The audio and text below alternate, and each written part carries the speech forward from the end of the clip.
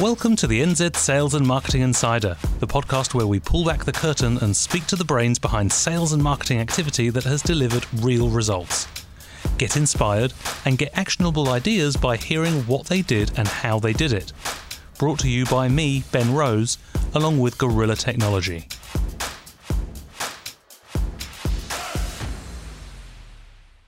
Welcome to another episode of the NZ Sales and Marketing Insider. I'm your host, Ben Rose, and today we're speaking to Angela Earle, Head of New Business Initiatives, Life and Style at news publisher Stuff. Just a note, this is recorded from lockdown, so apologies in advance for any sound issues. Angela's well known in New Zealand media, having been a driving force behind many commercial teams in a range of magazines such as Cuisine, House and Garden, and then newspapers and online masthead stuff.co.nz. She's really worked her way up from an entry-level role as features executive, spending time at Fairfax in Wellington from 2003 to 4, before she joined their Auckland office, where she worked for 4 years as a retail sales executive, as well as writing and selling for her very own shopping column in the Dominion Post, Out and About with Angela Earle. Angela then spent 3 years in sales and commercial for NZ magazines, and in 2012 she came back to Fairfax, now called Stuff, where she's played a commercial role across a number of different categories. Working alongside Angela at Stuff, I personally witnessed her sales nous, energy, positivity, and incredible network as it drove the rise and rise of the travel category shortly before COVID decided to make a nuisance of itself. So with all that said, let's hear from Angela herself. Welcome to the show. Hello, thank you for having me. You're very welcome. You have to excuse the dog barking in the background. So Ange, tell me, what are you up to these days?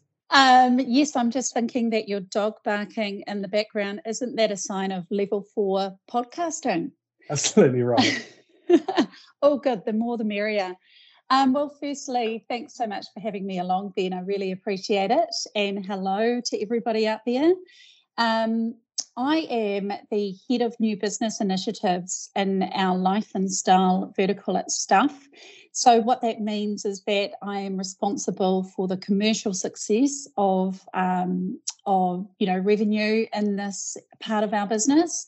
And in particular, I'm very interested in our Life and Style section on Stuff. If you go to stuff.co.nz and check out the Life and Style section. And also you may be familiar with, in fact, I know, Ben, that you are familiar with Sunday Magazine and the Sunday Star Times, as well as Your Weekend and the Waikato Times, Dom Post and the Press. And we also have a fabulous midweek lifestyle publication called Life as well. So just a few things on the go. Jesus. So it sounds to me like you're very passionate about the products you sell, and I want to have a talk about that because I think it's really clear to anyone who talks to you how much you love the products you sell. But let's talk about a commercial person inside a news publisher. So what are your objectives? Well, my objectives are making sure that we make money and doing it in a way where we have a bit of fun while we're doing it, and also in a way that actually adds value to what it is that our readers are reading and viewing and experiencing. Obviously, ultimately, I want to make sure that our commercial partners get good return on investment, and if that happens, then they come back. So happy days, win, win, win. So what's a commercial partner? Because for people who don't understand the world of media, they might expect that most money is just made from placing ads. So what's a commercial partner? Well, I guess it entirely varies depending on what it is that somebody or a brand actually needs to achieve. And it might be a large corporate brand that needs to, launch a new product, or, to your point, have sort of more typical advertising-led solutions, or it might be somebody that's looking for something quite a lot more integrated, which might be a mix of, tactical placements, content-led solutions, and in some cases as well too, it's looking for ways that we can all sort of share our common values and look for collaborations and ways that we can tick a whole lot of boxes together. But ultimately, a partnership, I think, is a really closely aligned relationship where we're actively working with brands to make sure that they achieve their goals and do everything that we can to do that, which is a great pleasure, actually. So there's a hell of a lot that you could do. So there's a lot of ambiguity there. So how, I suppose, what's the approach that you take to working out what's right for a customer? Just to talk me through that sales process. Yeah, well, for me, I'm the first thing that I'm looking for are, who are aligned brands that actually tie in with our business. So obviously, Stuff Media is a trusted, credible brand. So it makes sense to look for, advertising and commercial partners in that space.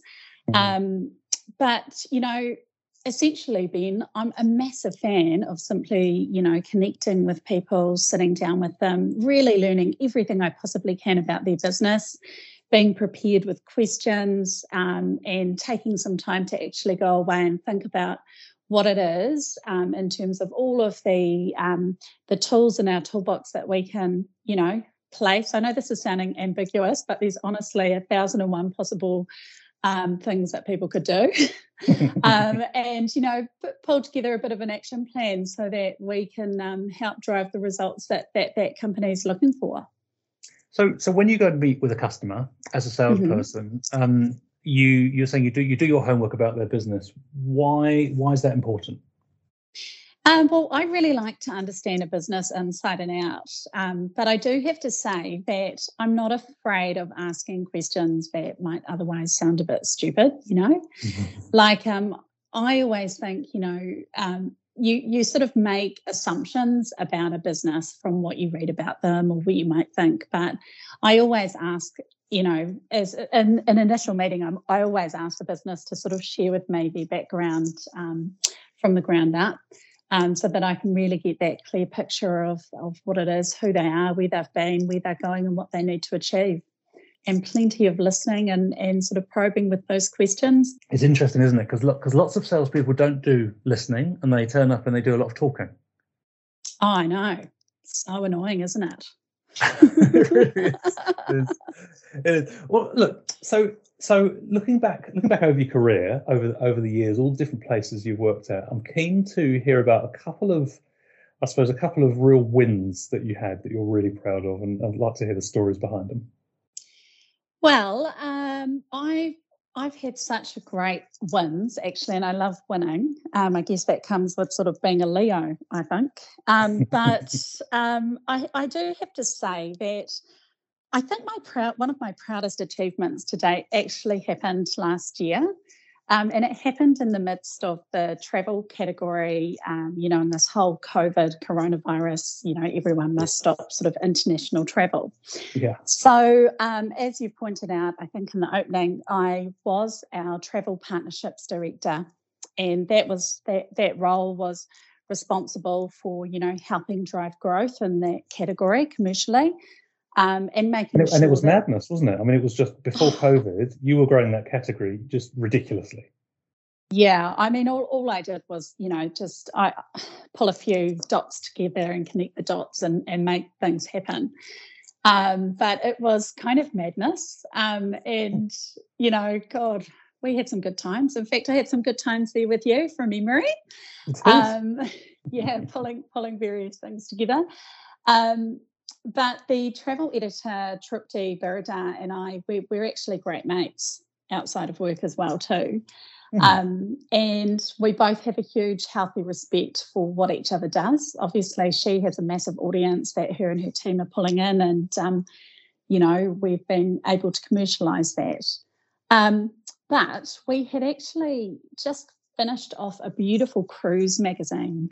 And I'm an ex-Mags girl, so I love a good glossy. And it was complete. We were about to hit the go button to the printers, and we just sort of thought, oh man, this thing's feeling a little bit awkward. Should we really be telling people to go traveling overseas? And actually made the call, you know what, we're going to have to hit the pause button on this thing. Let's just hit the pause button and see what happens.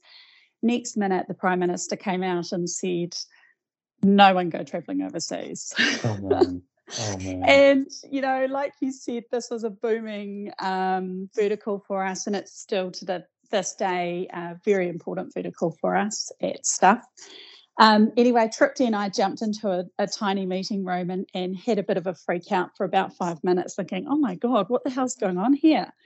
And we decided, goodness, if people can't go travelling internationally, then we're really going to need to help support local businesses in New Zealand and encourage Kiwis to get out and travel domestically.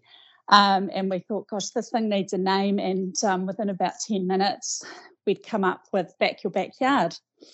Wow. And I have to give full credit to Tripti and her team. Within 24 hours, they had launched a fantastic domestically geared Back Your Backyard section on Stuff.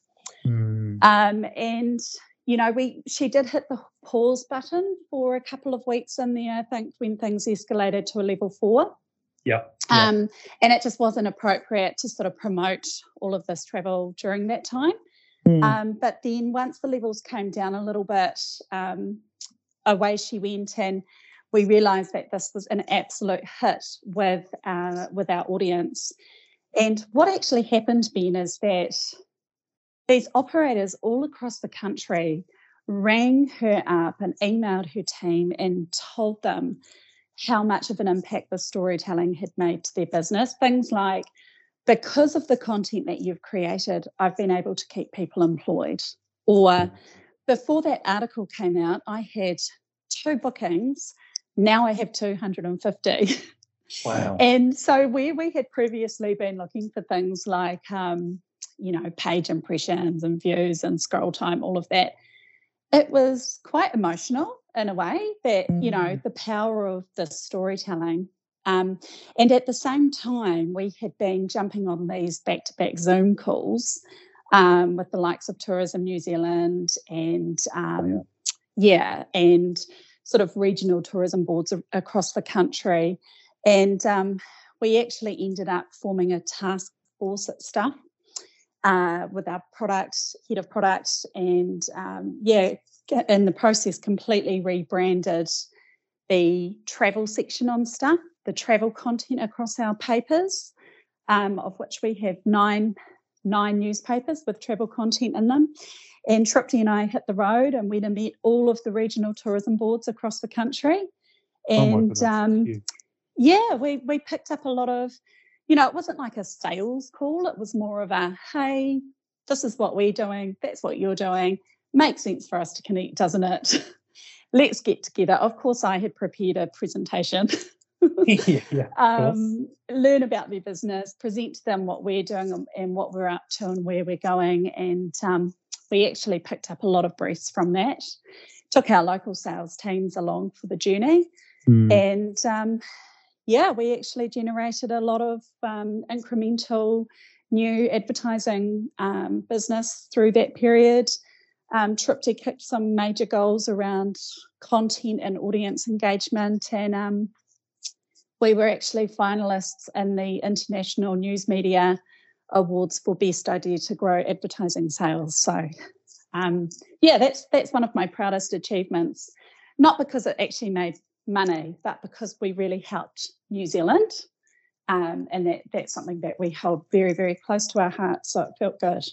It sounds also that that's the thing. It's making a difference, isn't it? It sounds like you love seeing results from your actions.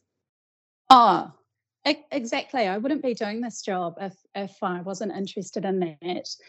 In fact, I think the biggest thing is that I really care. And sometimes I think, God, am I caring too much? But I think when you can really help make a positive impact to the lives of people, that's pretty awesome, actually, isn't it, really? Who doesn't want to do that? Well, but it's interesting because the perception of people in commercial roles and sales roles isn't always a positive one, that they want to make a difference, right? So tell me, I'm interested to understand what you think about your sales role helps you make a difference. Well, I'm always looking for new pathways and opportunities, and I am a bit of a creative thinker as well too. So it's quite fun to come up with new innovative ideas and opportunities and push the boundaries, I guess. And I have the wonderful flexibility in what I do to work somewhere where I'm not afraid to speak up and say what I think, and to think out loud and to collaborate with some really awesome, creatively minded people. So that's pretty cool, isn't it? Now, how important is it? How important is it to love the product that you sell? Oh, hugely important. You've got to believe in what you're selling. And that's why I like working at Stuff, because it's a Kiwi-owned, trusted, credible news environment with people that actually take what they do very seriously. And I think it's hugely important to love what you do and to believe in what it is that you're talking to people. I don't know how someone can try to sell ice to Eskimos if they don't believe in the ice. Yeah, totally. Well, okay, so we've spoken about a win. Let's talk about from the dark depths of your career. Let's talk about something that didn't go so well. Do you think your approach to sales has changed over the years? Yeah, I do. At the heart of everything over the years, I've always cared, right from the very beginning. And so I think that that's just fundamentally who I am. And when you sort of understand what your values and strengths are, you sort of recognise why you are the way that you are. I'd say that what's changed for me over the years in a positive manner is that I've really got deeply connected with what my core strengths are. And I've done quite a lot of work in that space. And so when you actually do that work and realise, oh, wow, I'm a strategist and, a relator and all of these things, then you can start to lean more fully into those areas and align everything back into that space. So I think that's sort of probably the biggest change, just really getting to know who you really are and learn and go from there and be confident. Certainly the other aspect of my career, and in addition to that, is that I've become a heck of a lot more confident as the years have gone on, less afraid of putting out there what I think and sharing ideas and giving things a go. Because it can be hard, can't it? As a salesperson, you face a lot of rejection, so often people's confidence does take a bit of a knock. Oh, look, it absolutely can do. And it's a really big challenge. And I think that a lot of people go through life without sort of realising how non-confident they are, and it's actually a really good thing to be mindful of and aware of and really get centered and think about how it is that you're feeling. How's your body responding to a particular situation, and just having and just actively, building that resilience and confidence to get out there and put out there what you think. So how do you do that when you're say cold calling? How do you get yourself in the right mindset to get in touch with someone who you've never spoken to before? Well, yes, I have done a lot of cold calling over the years, especially early on. And God, I remember feeling nervous back in the day in my early 20s. Oh, it was so hard. I remember one of my sales managers at the Dominion Post back in, 2003 or whatever it was, said, write down your script, and I don't sort of do that these days, but what I do is have a set of pre-prepared questions or a bit of a sizzle reel about why we should actually connect and be in touch. And it comes back to what I was saying earlier, that if you genuinely believe that your brand is well aligned with that person's brand and business, then why wouldn't you want to connect and get together? And it's less about pitching a product and more about our values align. We should know each other. Are you available for a coffee? I'd love to find out this and this and this, and here's something that's coming up for us, and approach it from that perspective, as opposed to I have a product and I think you should buy it. Yeah, awesome. And what's you did mention a sizzle reel. I'd like to know what that is, please. Well, it's a little bit cheesy, but I do sort of say to people when I first meet them that I am a professional connector of the dots, and I do sort of function. I am in the commercial team, but I bring together different parts of our business, working with our editorial, product, digital, marketing, customer office teams, for example, on this Life and Style revamp project. So, yeah, I guess that's sort of, something that I do often say. I genuinely get a bit of a giggle out of people when I say that too, which is always quite satisfying to see. So you would be working with, you'd work with some big organisations and smaller companies. I'm keen to know from a publisher's point of view, what do big companies know that small ones don't, or the other way around? Well, I've been thinking about that recently because I also used to have I have worked in small businesses as well too, both in the publishing industry, but also, I did co-found a coffee shop in Delhi at one point too, which was a whole experience all on its own. But I'm not sure about what big companies know versus small businesses, because both bring such different things to the table. But, it has to be said that the biggest benefit for a larger company is simply having the breadth and scale, both of size and of knowledge. And yeah, one of the early on in this, coffee shop in Delhi that I helped co-found at one point, and I know that sounds quite random when I've had such a career in media, but it is good to have different interests at times. Yes, it is. Was that, that idea of not being afraid to actually pay money to outsource to somebody else, like an accountant who actually knows what the heck they're doing. And they've been studying for years to do it. Yeah. So, I do have to say in a larger company that, an appreciation of both in-house and out-house goes hand in hand, depending on, what capability is there. And do you, when you were in running your own business, did you approach your budgets in a way that was different to the way your big customers did? Actually, it was quite similar. Okay. In the sense that, and this is when I really love, I love working with brands that are pretty transparent around what their own sales targets and goals are, revenue targets are. It always makes it so much easier, because then we can actually just all muck in and ladder back to that. But from that point of view, it's very similar. You have a minimum goal that you actually need to reach or target. And the two align quite nicely from that point of view. It's actually quite similar in a way. And I do have to say that it was really good to, be involved with a smaller business in that way, because it gives you a lot of understanding for what lots of businesses go through in terms of feeling, oh my God, I have to reach a certain criteria to actually achieve what I need to achieve to pay the bills at the end of the day.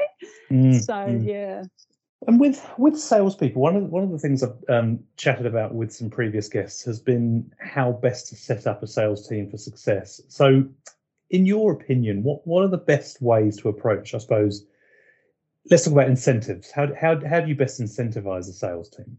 Well, I think the first thing that you need to do is to actually create some excitement, and bring everyone on the journey in terms of what it is that we're setting out to achieve. Because it comes back to that thing that, yes, salespeople are naturally wired to kick some goals, and we all want to do that.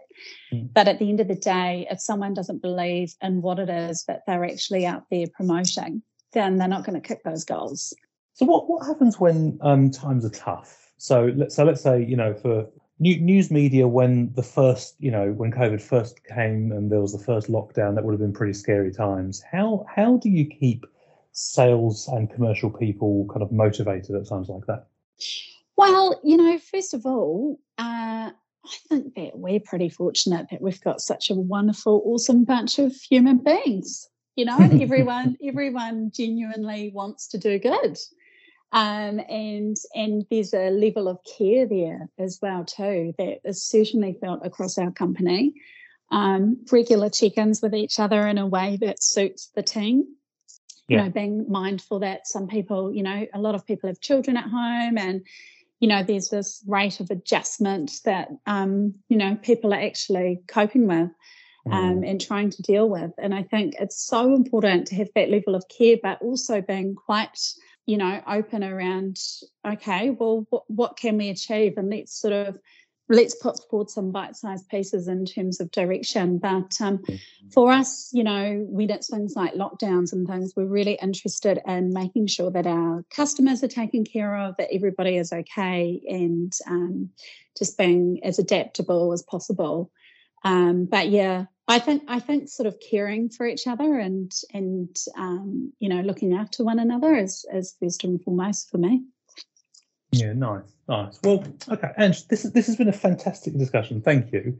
I think what I'd like to ask you, one last question, is if you could give our listeners a single piece of advice that they could go and action tomorrow morning from all of your years of experience, what would that be? Well, there's two things that I want to give as a key takeaway. The first thing is something that I've actually really only started implementing in the last 18 months, and it's made a massive difference to my life. And without sounding too much like a hippie Ben, I would like to say that sort of practicing that intentional awareness, observing, having space for yourself would be the biggest tip. Actually, space is massive for me, because both in terms of, having analytical and creative thinking response time to briefs or clients, but also sort of outside of work time, thinking about giving yourself that space to exercise, to think, meditation, whatever it might be, but actually really becoming aware of how you feel and your thoughts, and therefore your responses. Is just slowing it down a touch, I think, is a massive tip that I've noticed a major positive change in my life from all aspects, and certainly in work. And then I'm doing this new thing in a COVID working from home environment as my second tip, which sounds really simple. But unless I've got something massive that I'm working on, I really try to focus on 3 bigger things a day to make sure that I achieve those. And then everything else around that, meetings, whatever it might be, random inquiries and stuff like that. But, tick those main 3 things off, and you actually feel like you're making leaps ahead. Because what can happen in the coronavirus, work from home situation is you're trying to be all things to all people a lot of the time. So, I just keep that focus, write that list, my work list and my life list every morning, and away we go from there. Do you reckon that's something you're going to carry on after lockdown? Oh, yeah. I've been doing that since lockdown last year. Brilliant. So it's quite life-changing. It's sort of about putting boundaries in place too. And they say that psychologically, ticking off a list is really beneficial. So, it's working for me so far. Love it. And thank you so much for your time. Really appreciate it. Thank you. Take care. Thanks for listening to this episode of the NZ Sales and Marketing Insider. If you liked it, you can follow the podcast on Apple Podcasts, Spotify, or your favourite podcast app for fortnightly episodes. For other great New Zealand podcasts, head over to podcasts.nz. And if it's IT expertise you're after, then make your way to gorillatechnology.com. See you next time.